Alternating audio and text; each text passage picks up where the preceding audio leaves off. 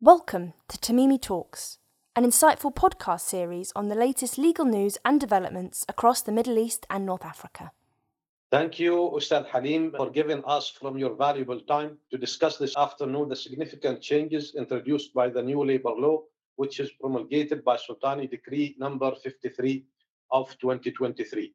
As it is known, the labor law is issued following the perusal of the basic statute, which sets out the basic economic principles, including employment rules, which we touched upon in our last discussion regarding rule of law in Oman. However, and before dwelling on the substantive changes introduced by the new labor law, there have been a lot of discussion and questions, especially on social media, around when the new labor law will be effective. And secondly, is there any period during which the parties that are subject to this law will need to comply with and implement its provisions? If you, Ustad Halim, just give us a general overview about those 2 points that we have mentioned. Thank you.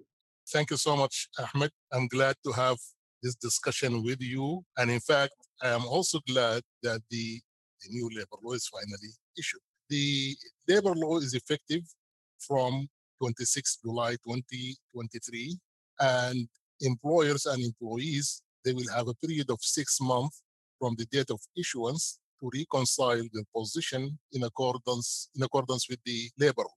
As I have said, I'm very excited of the issuance of the labor law because it has been several years in the making, and finally it puts an end to number of speculations and uncertainties that were being debated among the members of the legal community and business community. That's very true, Ustad Halim, especially that, as we understand, the new labor law codified number of judicial judgments and administrative practices, and that's, I believe, one of the significant changes introduced by the new law. In relation to the changes themselves, which is the main subject of this podcast, it is notable that the economic reasons, which was an administrative practice before adopted by the Ministry of Manpower, has been codified in the law and expressly dealt with in specific provisions in the new law. If you kindly take us through this change and its criteria to the extent it exists. As I mentioned, it is not something which is totally new. It was there as an administrative practice. There was a committee which looked at such applications. However, now I believe it is decided by the legislature to put it in specific provisions and expressly provided for under the law. That's correct. What's new, Ahmed, is that the labor law clearly codifies this as an acceptable reason for termination of employment. The new labor law defines the economic reason as suffering of financial loss for 2 consecutive years. It is essential to note that the mere failure to achieve profits or closure of company or activity or branch due to feasibility issues does not qualify as a financial loss. There must be actual financial loss. And with respect to how this works, the termination of employment for economic loss, as you correctly stated, will have to be approved by a committee to be established by the Minister of Labor. The committee has to decide whether to accept the application or reject it. And if it decides to accept the application, then it has wide discretion to explore certain options to avoid terminating the employment, such as reducing the hours, giving the employees unpaid leave time, and so forth. The decisions of this committee are final unless objected against before the Court of Appeal within 30 days from the date of the decision. That's very clear. So there is still a chance to appeal the decision, isn't it? Correct. Yeah, you can object if the committee decides to, for example, to reject the application. The employer has the right to object against this decision by filing a grievance before the Court of Appeal within 30 days from the date of the issuance of the decision. Yeah. Given the recent issuance of the new labor law, it may need of course, and it would take some time, of course, to see to what extent the court may accept such appeal and to what extent and grounds that to overrule such decisions. So it is a matter of time here in order to have a much clearer view and test around the applications of those provisions. In the same context, Ustad Halim, the new law has listed number of ground, which is again, I think, a new article which wasn't there in the old article, based on which the termination would be considered discriminatory, which is wrongful. What's your reading of this article and how it is linked to Article 43 under the new law, which was previously Article 40, as you know? And if we look at the articles, we can see that the articles, they are not in the same order, and it might be they are under different sections. So the termination itself, how, I mean, could be viewed, and what are the grounds that are listed for the wrongful termination and the applicability of Article 43? Uh, Very good question, Ahmed. For the first time, the labor law in Oman provides certain instances in which the termination of employment is considered arbitrary. These instances are listed in Article 12, as you stated, which if the employee decides to terminate an employee on the basis of gender or region, color, language, or religion, or association with a labor union, or if the employee file a complaint against the employer, or if the employer terminates the employee for disciplinary actions without giving due care to the obligations and provisions of this law, or if the employee was absent from work due to being detained with authorities, then in these situations, the law clearly states that the termination is arbitrary.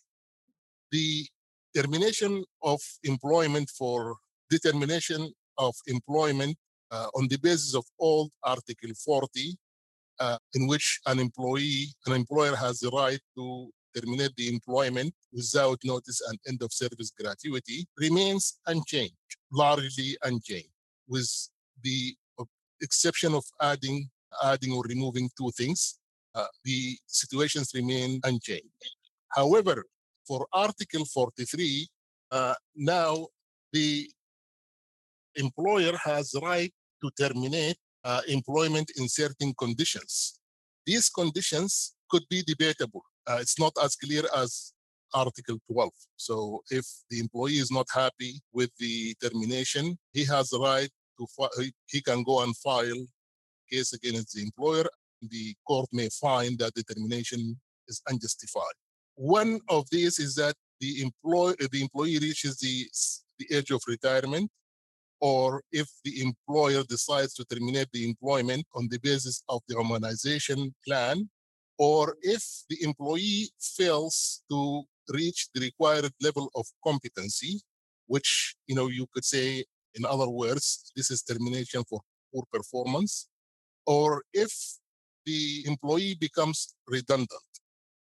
In the situation of poor performance and redundancy, here there are certain conditions that will have to be met, one of which is that a notification will have to be given to the Ministry of Labor 3 months in advance of the termination.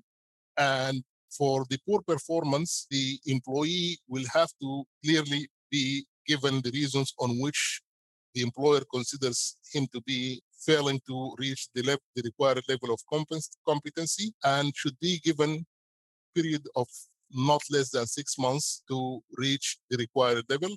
If the employee fails during this period to reach the required level, then the employer may terminate the employment relationship. Thank you, Ustad Halim. And from the answer, it seems the case that there are a number of procedures and timeline that would need to be complied with. I mean, with the changes, those procedures and timeline will need to be observed by the employer whenever it makes any decisions. You have highlighted the redundancy, which has been of a great debate before, whether it is a ground for termination or not. And as I understand from your answer, it could be one of the grounds for the termination. And you gave an example of closures, bankruptcy, or any other reasons which may amount to fair termination under the new law. Is it the case? That's right. Redundancy now is a recognized reason for termination. However, it should be noted that if the redundancy is going to result in mass termination, there are additional requirements that employers will have to comply with and observe.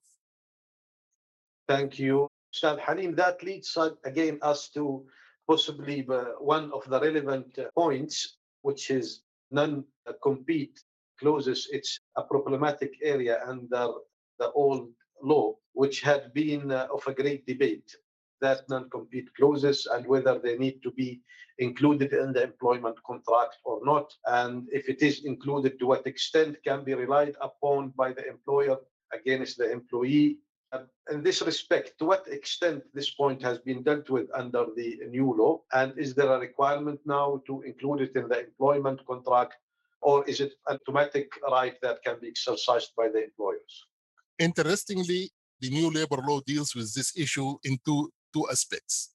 The first aspect, it clearly prohibits the employee from competing or engaging any activity that is similar to that of the employer during the validity of the employment contract. So it's clear that now the employee is under an obligation not to compete with his employer during the validity of the contract. The second aspect is that now employer and employee may agree on non-competition clause, whether that is during the contract or after the conclusion of after the execution of the contract. As you correctly stated, there are certain conditions will have to be met. The agreement shall not exceed 2 years, and it should be restricted to the geographical jurisdiction where the employer undertakes its business. And the compensation, if agreed in that agreement, should not be cumbersome or exaggerated. If the compensation is exaggerated and it could be seen that the employer objective from putting the agreement is to prohibit the employee from working, such exaggeration may render the non-compete clause invalid. Thank you, Ustad Halim. That's very clear, and it answers specifically the points raised. I believe there are a number of other changes brought by the new law. That's, of course, including the leaves as well, and the incorporation of a complete chapter that regulates settlement of collective labor disputes, strikes, and lookouts.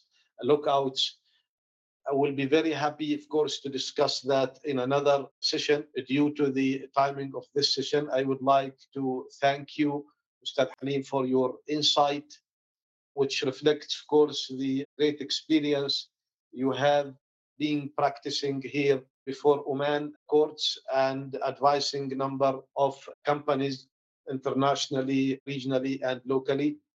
Thank you very much. And I look forward, of course, to having more discussions with you around labor law and other laws in Oman. Oh, thank you, Ahmed, for your kind words. And as usual, and always, I'm happy to have this kind of discussions with you. Thank you. Thank you for listening to Tamimi Talks. Stay updated with all the latest legal news and developments on our social media channels.